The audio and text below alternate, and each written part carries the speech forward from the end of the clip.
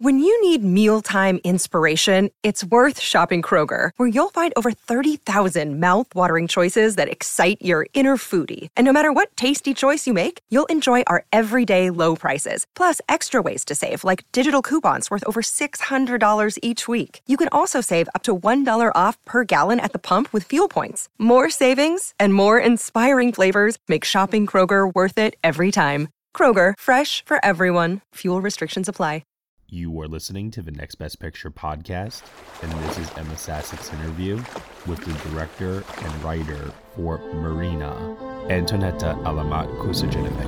Ona mi je jako bitna. Ovaj čovjek što dolazi večeras kod mene, to je Bog na zemlji.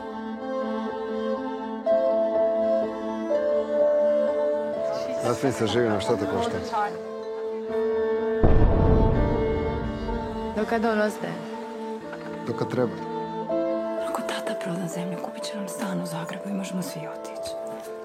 On je došao ovdje rad posao, ne gleda tebe kako se prenemažeš. Ne gleda ga tako, izgleda kao da si zaljubljena.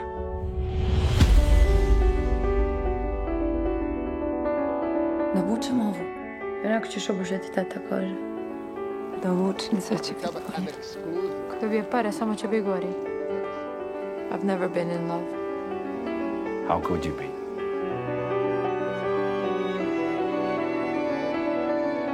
To i ti želiš. Gledala sam te s njim, vidi se. A on zaboravi na nas onaj moment kad uđe u avion. Zaslužuješ bolje. Sad kad on ode, zatvorit ću te u podrum, neš više vidjeti svjetlu dan. Pretjeruješ ko uvijek. A što bi ti, a? Hoćeš nas sve zaključati u kuću? Julia! I know what's best for my daughter. Ni mama te ne ponosi, svi te mrze! Smiri se. Otvori vrata! Hi, Antoneta. How are you? Hi, I'm great. Very happy to be here. I'm so excited to talk with you. I know the people listening, if they have read my review, they will know that I too am from the Balkan region, and it's always very exciting to speak with a filmmaker who just gets it. They understand what it's like to come from that part of the world. So I'm very excited to talk about that with you and share that with people who don't really know a whole lot of our part of the world. But before we really dive into that, I mean, I just wanted to say a delayed congratulations for winning the Camera d'Or with this film. I mean, I know that this was your first feature film, and that must have been, I mean, even more exciting than you could have imagined ever. Thank you. Yes, it was unexpected, definitely, but it did feel good. And that was your first time at the festival, is that right? I've been at Cannes Film Festival for a couple of years in a row with Cine Fondation, which is a development program of Cannes Film Festival that I was part of while I was in development of Morina. And also for many years, I would just take numerous internships and just like kind of summer work connected to Cannes, because that was really the best way to understand the industry and be as close as possible to it before making my first feature. I guess what always attracted you to films? I have a father who back in the day was a huge film fan. He loved acting. That's what he did on the streets of Banja Luka, where he was raised. So I know that it's kind of inherent in some of our families and all, but for yourself, what really attracted you to the art form? That's a great question, because I was actually not from my early age attracted to film. I was a theater person, so I was part of a local Dubrovnik theater for probably 11 years old, since I'm 6. And my mother, she's a painter, so I was always in galleries and, theater, and that was my way into visual and more like contained dramatic way of storytelling. Mm-hmm. But just later in life, I realized that I want to do film probably like when I was 25. Wow. Much later. Yeah. And that's when I went to Columbia University in New York after working for a couple of years in production, first starting with theater production, and then I moved to film production. But much later, it came to me that actually all this visual, dramatic storytelling, theater, architecture, and painting really connected into directing films. Mm-hmm. And since you grew up in Dubrovnik, I mean, that is such a beautiful part of the world. And I know that we've seen in the last 5-10 years a lot more productions being done over there. Did any of that also maybe inspire you to want to make your mark in some way? At the time when productions already started happening in Dubrovnik, I was already out of Dubrovnik. Mm. I am a little bit older than going to school 10 years ago. So I was, I went to a film academy in Croatia studying theater, actually, when I was 18. And just like, I would say like 7-8 years after that, the Game of Thrones and bigger shows started shooting in Dubrovnik. I did do some of the, a second AD positions on projects like that, but I was cool. that was not what inspired the route. No, It was more just accidentally taking the camera, and while waiting for the director to show up, that I kind of stumbled upon this crap. I had a friend in college who told me he was going to Dubrovnik just because Game of Thrones was shot there. And I said, please see anything else. It is such a beautiful country and beautiful part of Croatia. Please see Split and Hvar and all these other places while you're over there. Yeah, it did give definitely a certain broader a popularity to Croatia, these big shows. So it's good in a way. It is. With Marina, I know that this came out in 2021. So it's been a while since it premiered at Cannes and all. But what have the conversations still been like with you when you see this in theaters with audiences? And I know you're still racking up a lot of nominations for it. You're nominated for a DGA award, and there are a few Spirit nominations too. So obviously people are still gravitating toward this story. That is really incredible, really, because the film has premiered in a very special Cannes, this first Cannes after many months of canceled festivals all around the world. So it was really like kind of resurrection Cannes.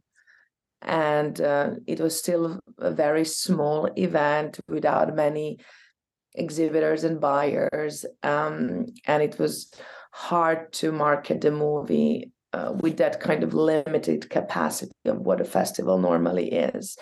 So even though it was beautiful to have an in-person festival for just reaching the audiences, it was not what Cannes does every other year.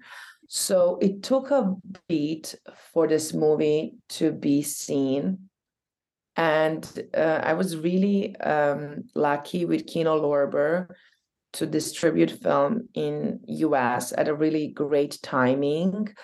It was during the summer, and this film does give you the feel of, European summer, and that I really think clicked well with the audiences, and that was sparked critics and people who are rooting for the film to start speaking early on. And then the film almost had just another life that happened with Gotham and Spirits and DGA. That was really, it's a real gift.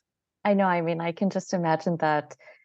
I know that people who have put out films for years and decades, I mean, it's special for them to still be recognized. But I mean, first time director, feature directorial debut, and just so many beautiful gifts coming your way. I can't even imagine how you're feeling deep inside. You're keeping very calm right now. It is, yes. I'm always very happy for the movie to be seen and to be recognized.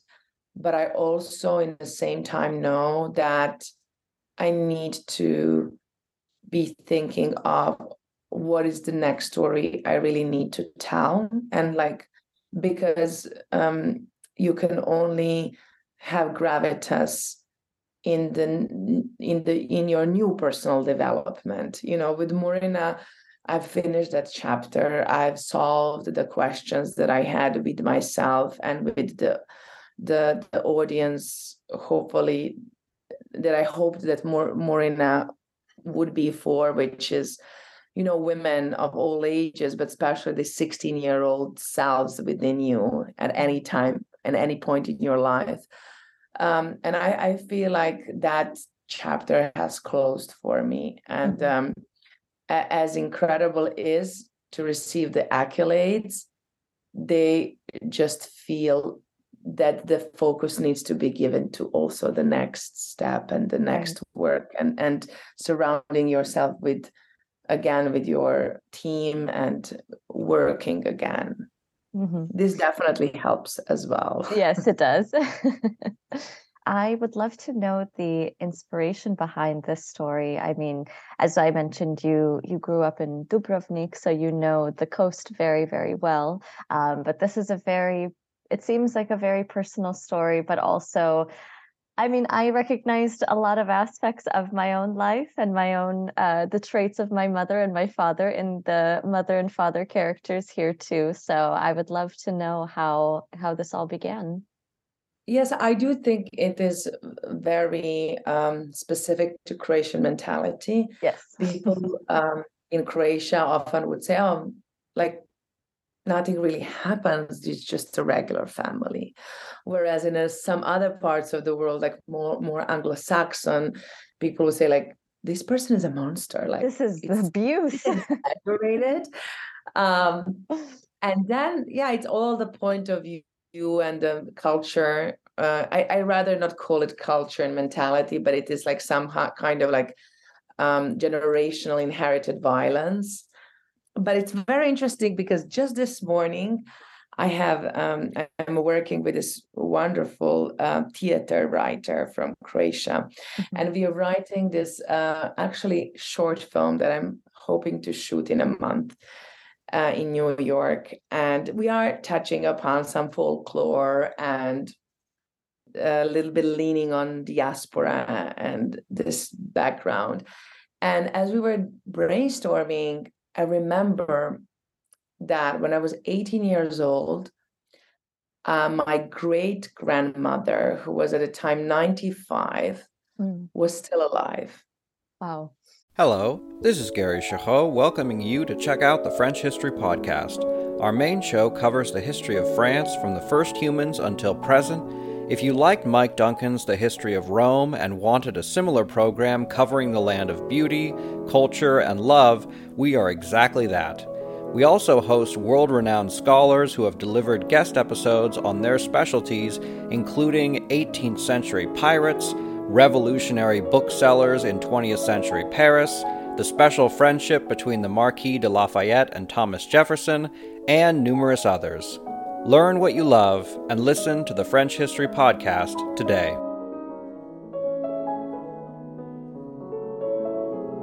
And just a few months before she died, I actually made a video with her. It was during my first year of academy in Zagreb. And I called my mom this morning and asked her if she can find that USB that it's somewhere in our house, because I really need it. But I remember my great-grandmother told me, I've never left this island, and I could have done so much more. And that remorse at 95 that breaks the constructs of patriarchy mentality and the things like the smiles you had to perform, the emotions you had to hide, the things that you had to keep away from everyone. Yeah. And then at 95, like, what keeps you from saying it? And I was thinking about it, and I thought, I mean, I was not living on an island and I wasn't trapped there, but like, I understand where Moria comes from, obviously. I must have been subconsciously so impacted by what she told me. And just like 2 years after the festival circuit, I'm sitting here in my desk this morning and I make this very obvious connection. But, you know, like the paths of work and writing are so funny that this is how much time it took me. Yeah, that is very relatable in the sense of what my grandmother, they still lived in Banja Luka in Bosnia, and lived in the same house for 50 plus years from the day they moved in there.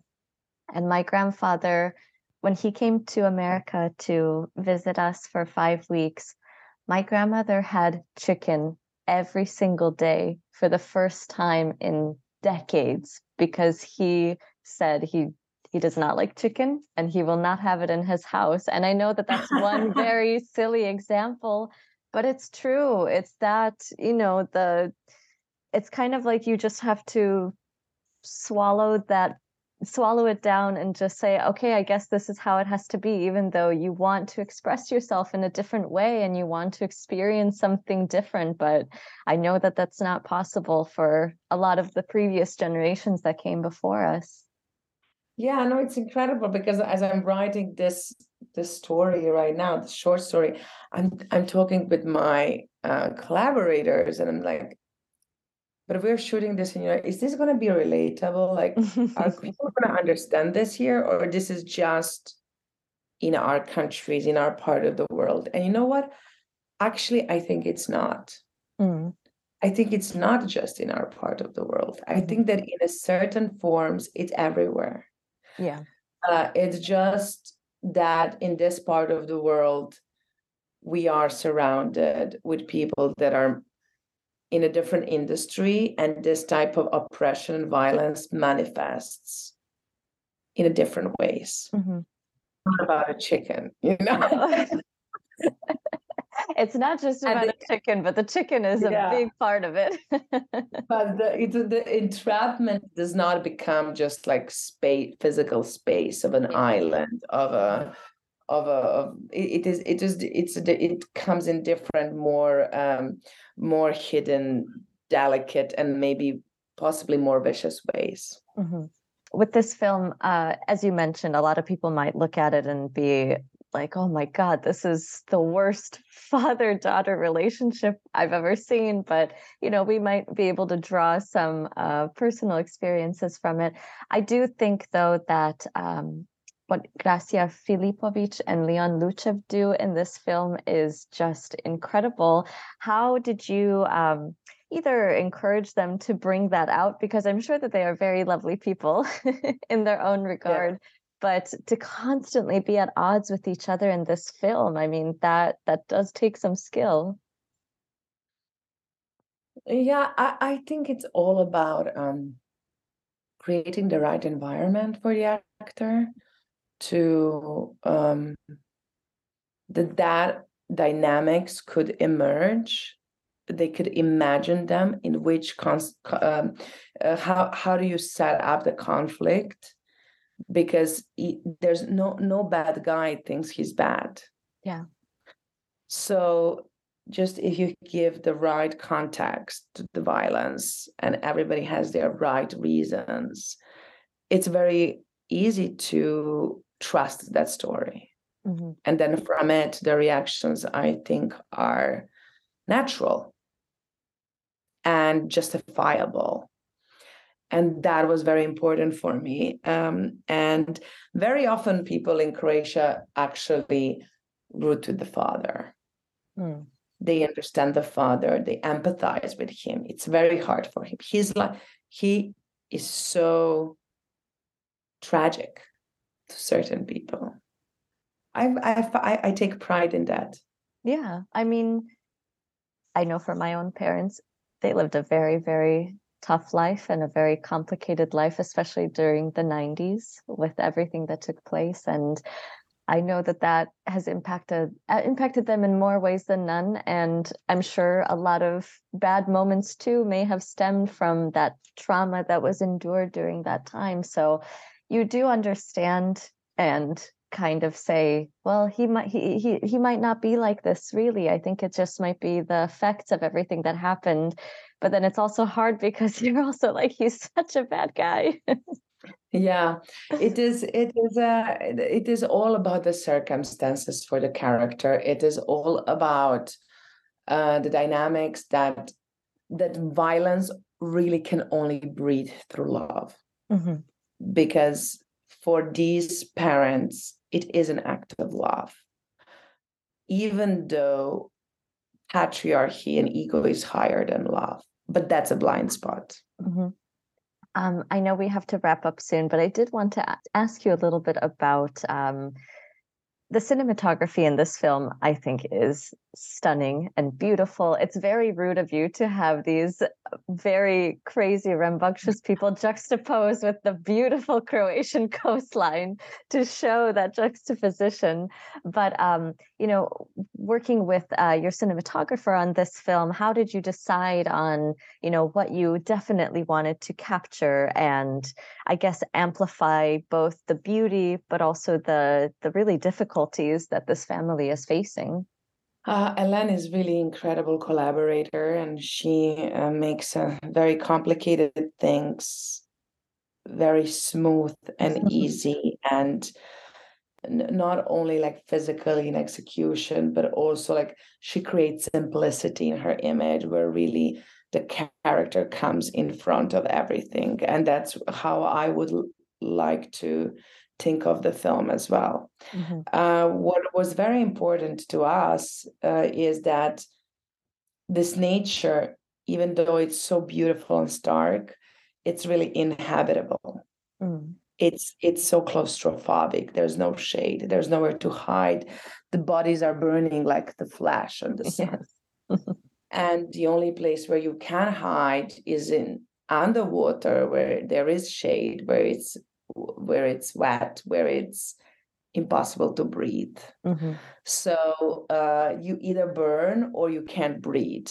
So we kind of wanted to create that, and the claustrophobia and this tightness, emotional and physical, does not come from lack of space. It comes from inhabitable space, like being on the moon. Mm-hmm. So that was our intention, and we were very rigid in those rules. We were really looking for a location that would not have one single tree. We wanted to have a house that has no green around it, except olive trees that are gray. Mm-hmm. We were very, very strict with ourselves and put a lot of constraints on ourselves and the production to be able to execute this claustrophobia and discomfort in each single frame of the picture. I was very uncomfortable, but it was still very beautiful to look at.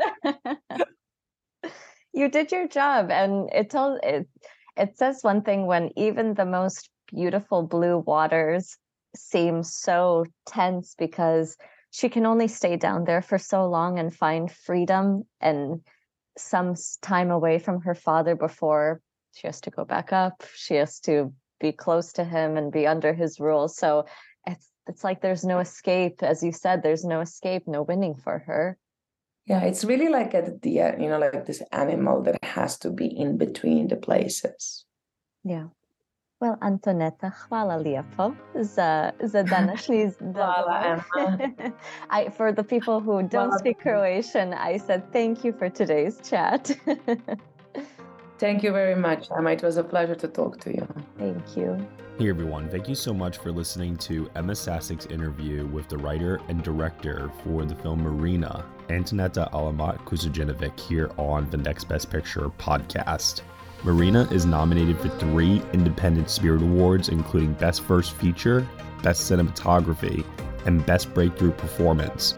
You have been listening to the Next Best Picture podcast. We are proud to be part of the Evergreen Podcast Network, and you can subscribe to us anywhere where you subscribe to podcasts. Be sure to leave us a review on Apple Podcasts and let us know what you think of the show. We really appreciate your feedback and your support, which you can also lend on over at Patreon.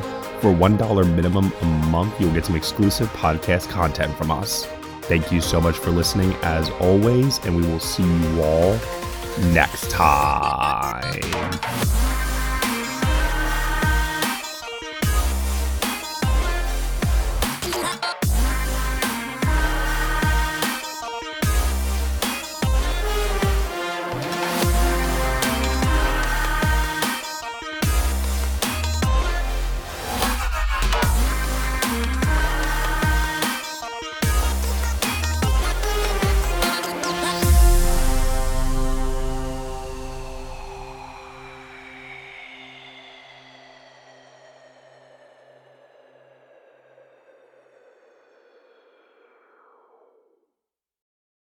Don't you know that you're a grown-up? I'm a grown-up. Me too. Yep, me too. But you know, these days, being a grown-up can really suck. Luckily, we're grown-ups who grew up in the coolest generation. We had video arcades. And also some of the best TV and movies ever made. We lived the origin of awesome consumer electronics. The list goes on and on. Yep, Generation X. Exactly. And we're Gen X grown-up. Every week, the Gen X Grown Up podcast explores media, tech, toys, games, and more from both yesterday and today. Through the eyes of Generation Xers who absolutely love that stuff. You can find us on iTunes or wherever you get your podcasts. Or find us on our website, genxgrownup.com. Life sucks as a grown-up. All right, you think that was good enough? I hope so, man. I'm tired. Who listens to a promo on a podcast and then goes and listens to a different podcast? Right. I've never done it. No. Right.